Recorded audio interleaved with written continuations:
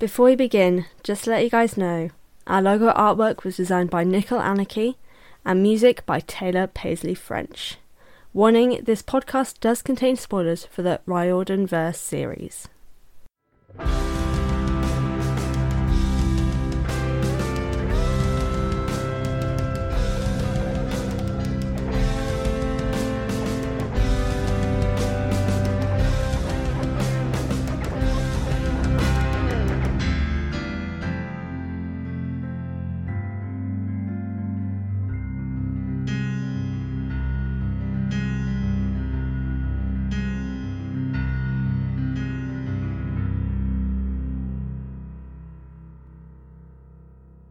Hello everyone and welcome to the Best Damn Camp, a run-reverse read-along analysis podcast that sets out to read all the books by Rick Riordan in timeline order.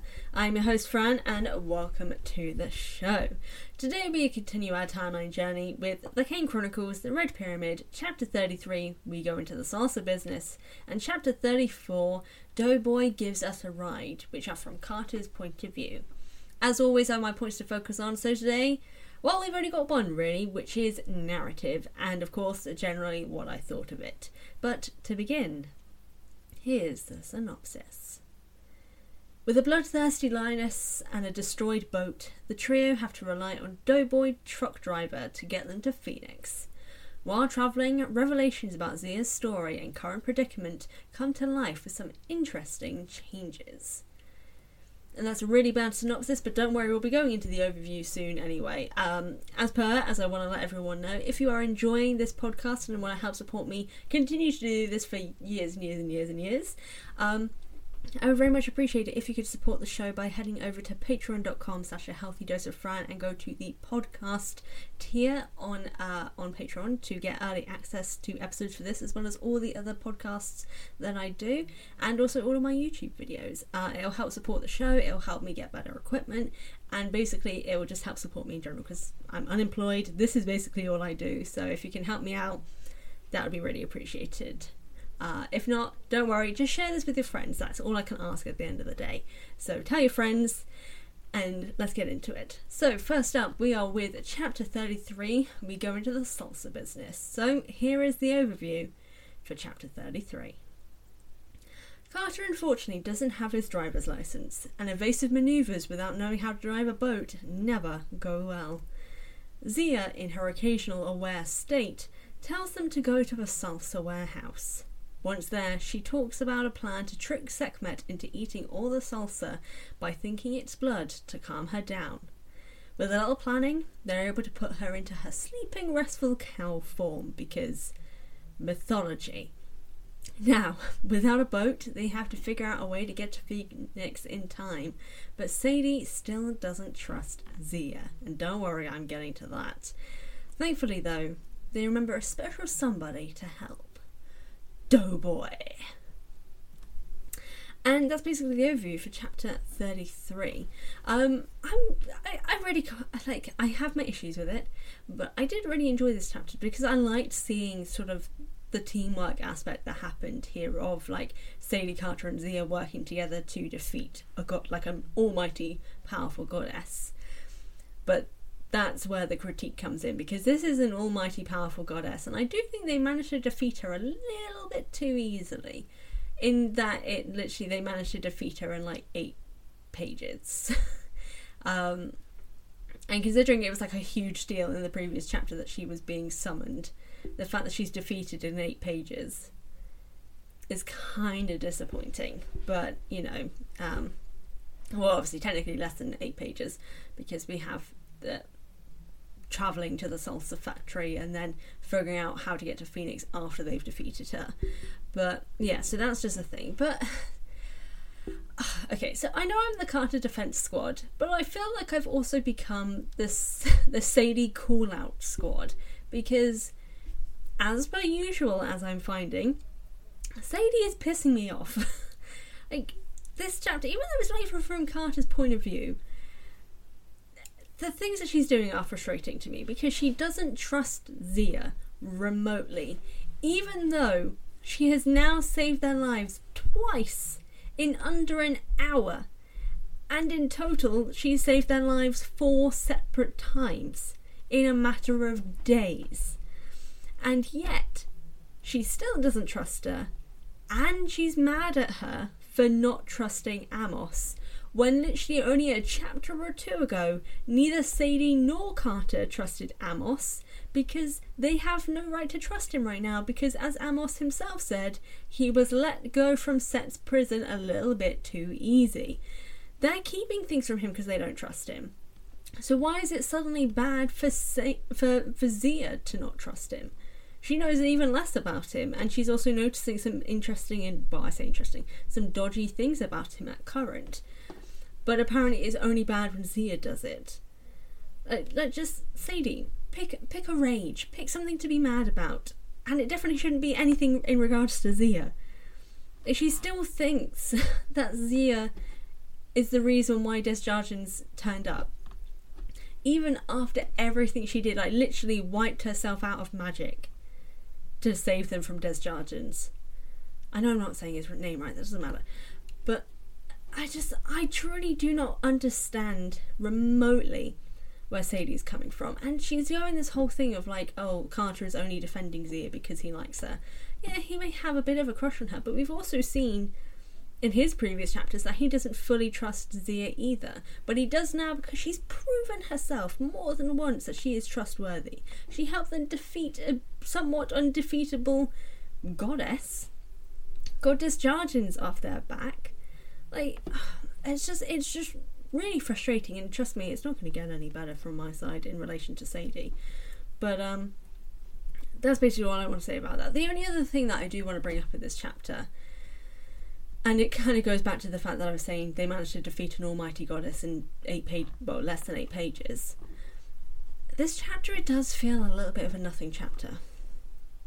Like, we get a show of their intelligence and ability to trick and deceive, which may be for foreshadowing later, but I kind of don't remember. But also, it does just feel a little bit like, what was the reason? Like, I don't fully understand, like, what was the point of bringing in Sekhmet if she's not going to still be there? Like, she was in this story for like 5 pages, max. And then she was defeated easily without, like, she hasn't caused them any problems, except maybe they don't have a boat, but they fixed that really easily as well. Like, honestly, admittedly, the only reason why I'm complaining about this is because of the fact that we are on chapters 33 and 34, and this is a 41 chapter book. So that means we're coming to the end really quickly. And this chapter just feels kind of like, what does it add? What do we gain from this chapter? Other than just another reason to show that Zia is someone to be trusted. But what she did to Desjardins should be enough of a reason to trust her anyway. So, also the additional fact that seeing 41 chapters is just stressful to me because it's not an even number. Considering they're each of the siblings gets 2 chapters each, I don't like the fact that one of them just suddenly has 1 chapter to themselves. So, unless it is that it's 2 of them. Either way, I don't like that it's uneven chapters. But, you know, that's more of a personal complaint. But it's also the fact that this chapter didn't really need to be here because it doesn't add anything of value. Except more learning that, yeah, Zia doesn't trust Amos. But we saw that earlier as well. And it comes back in the next chapter and the next chapter. But speaking of the next chapter, let us get into it.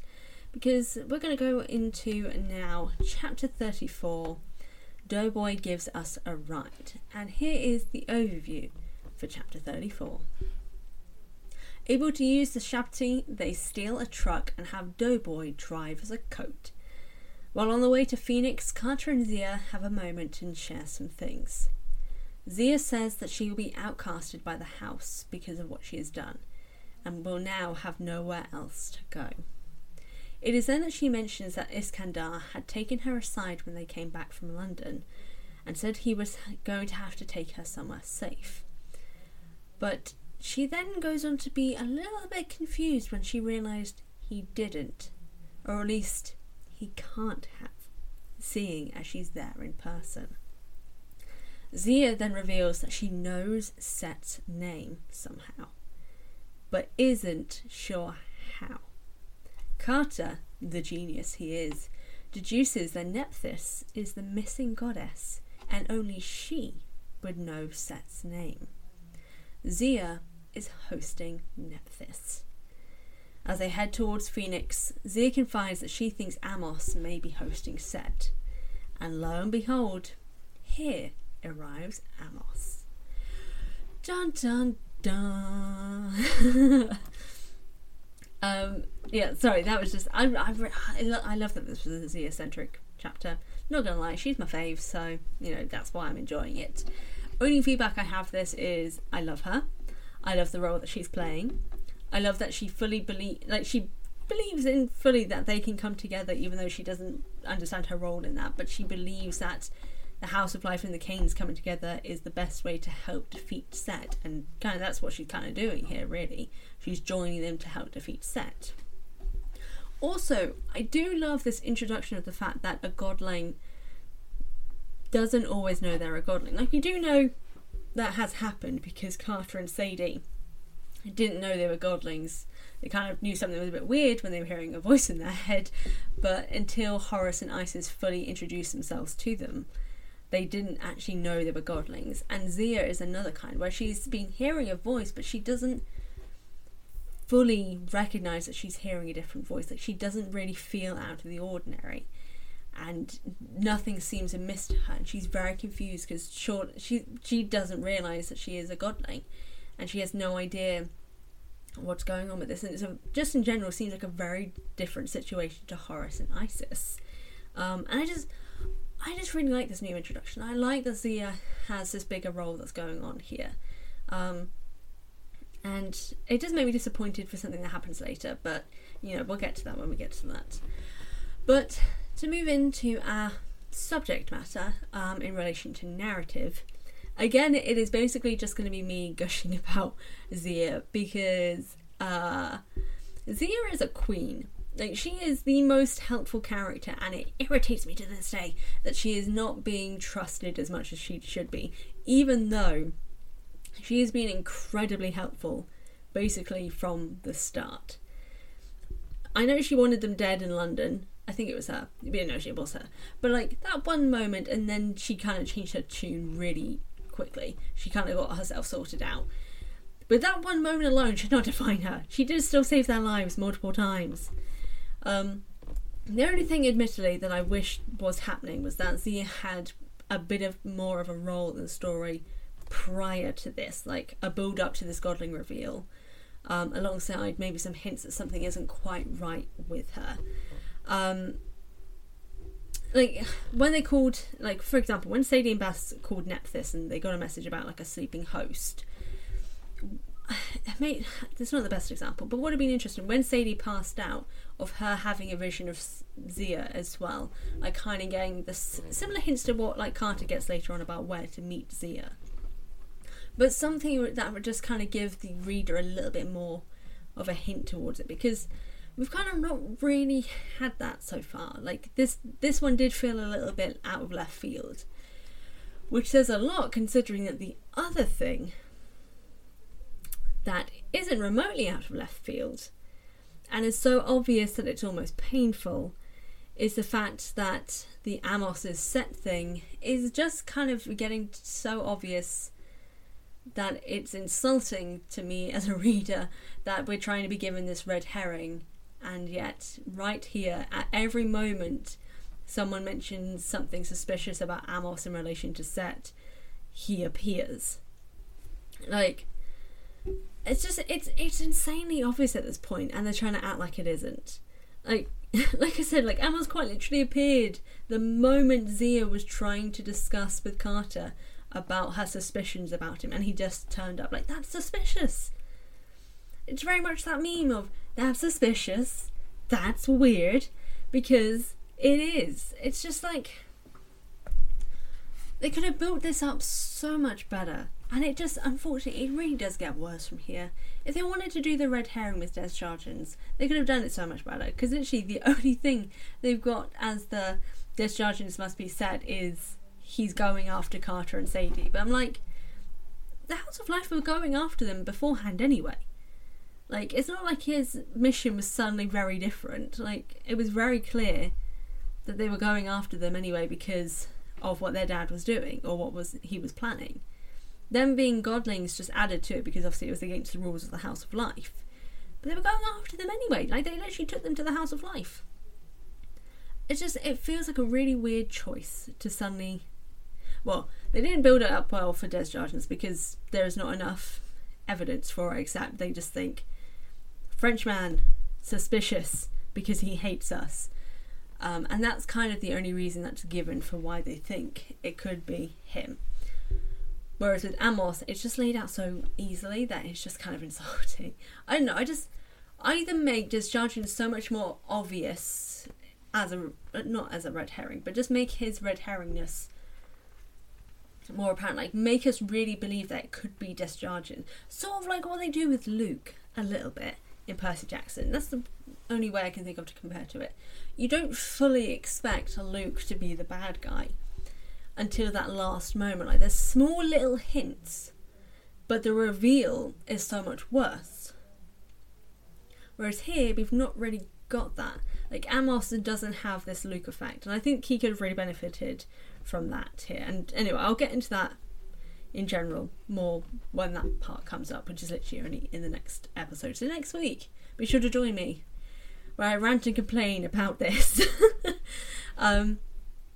Yeah, but narratively, I just like where we're leading up to. Things are kind of locking together. We've got the answered question of what happened to Nephthys and how she could actually be within Zia, but no official confirmation, admittedly, because they don't fully know, because Zia doesn't recognise it themselves. Like, she doesn't have this connection to Nephthys like Sadie and Gard have to their gods. Alongside the continuing build up to Amos is a little bit suspicious. But there's not really that much narratively at the moment, so this is going to be a really short episode, I realise. But yeah, only minor disappointments here really in these chapters is that, other than the Zia thing in chapter 34, chapter 33 did just feel like a nothing chapter. I think this is something I'm just definitely going to discuss a lot more in next week's episode. Is just, I feel like there is some problems with how the narrative is being dealt with near this end part, where things are suddenly picking up, but in a way that is not really settling in on the moments that it needs to. Like, this whole Zia is Nephthys and has Set's name isn't even of importance in this chapter really, but it's like a big thing, as well as like the suspicion of Amos. Like, we're not holding on these moments really easily because things just keep happening, and in my opinion, I think it is fully because Rick just wanted to add so much in this book that he's wasted a little bit of time to get to the main things that you need to do in this book. Like, we're at this point where things are just going so rapidly that you can't... I don't know if I'm making any sense now. But basically, I think Rick has just put too much... This book did not need to be as long as it is right now. And I think that's where, like, Rick has wasted some words here and is now trying to catch up with where the narrative needs to be, and is so rushing through it. And you'll see what I mean when we go into next week's episode. But anyway, I'll stop talking now. Very short episode, guys, so hopefully you've been able to enjoy what's happened here. As always, the thing that you're waiting for, it is this week's question of the episode.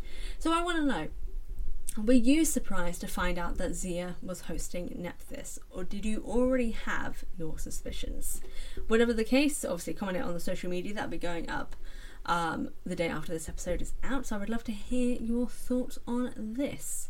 Yeah, as always, thank you all for joining me for these chapters. Be sure to join me next Wednesday as we continue our Ron-verse journey. To plug where you can find our podcast, we're available on Spotify, Apple Podcasts, Audio Boom, Stitcher, and basically wherever you listen to your podcasts. In the meantime, between episodes, you can find the Best Damn Camp on various social media at Best Damn Camp Pod on Instagram and Twitter. If you want to email me with your thoughts on the episode, you can email thebestdamncamp@hotmail.com, or if you want to support the podcast, you can head over to the Patreon page at patreon.com/ahealthydosefran, which is linked in the episode show notes for things like early access to episodes and other exclusive perks. Want more Royalverse content? Check me out on YouTube at A Healthy Dose of Fran. And if you want to support my writing career, drop me a follow at A Dose of Fran on Instagram, Twitter and TikTok. Again, thank you all for tuning in. As always, I've been Fran, your very own hunter, and I'll speak to you all next time. Bye.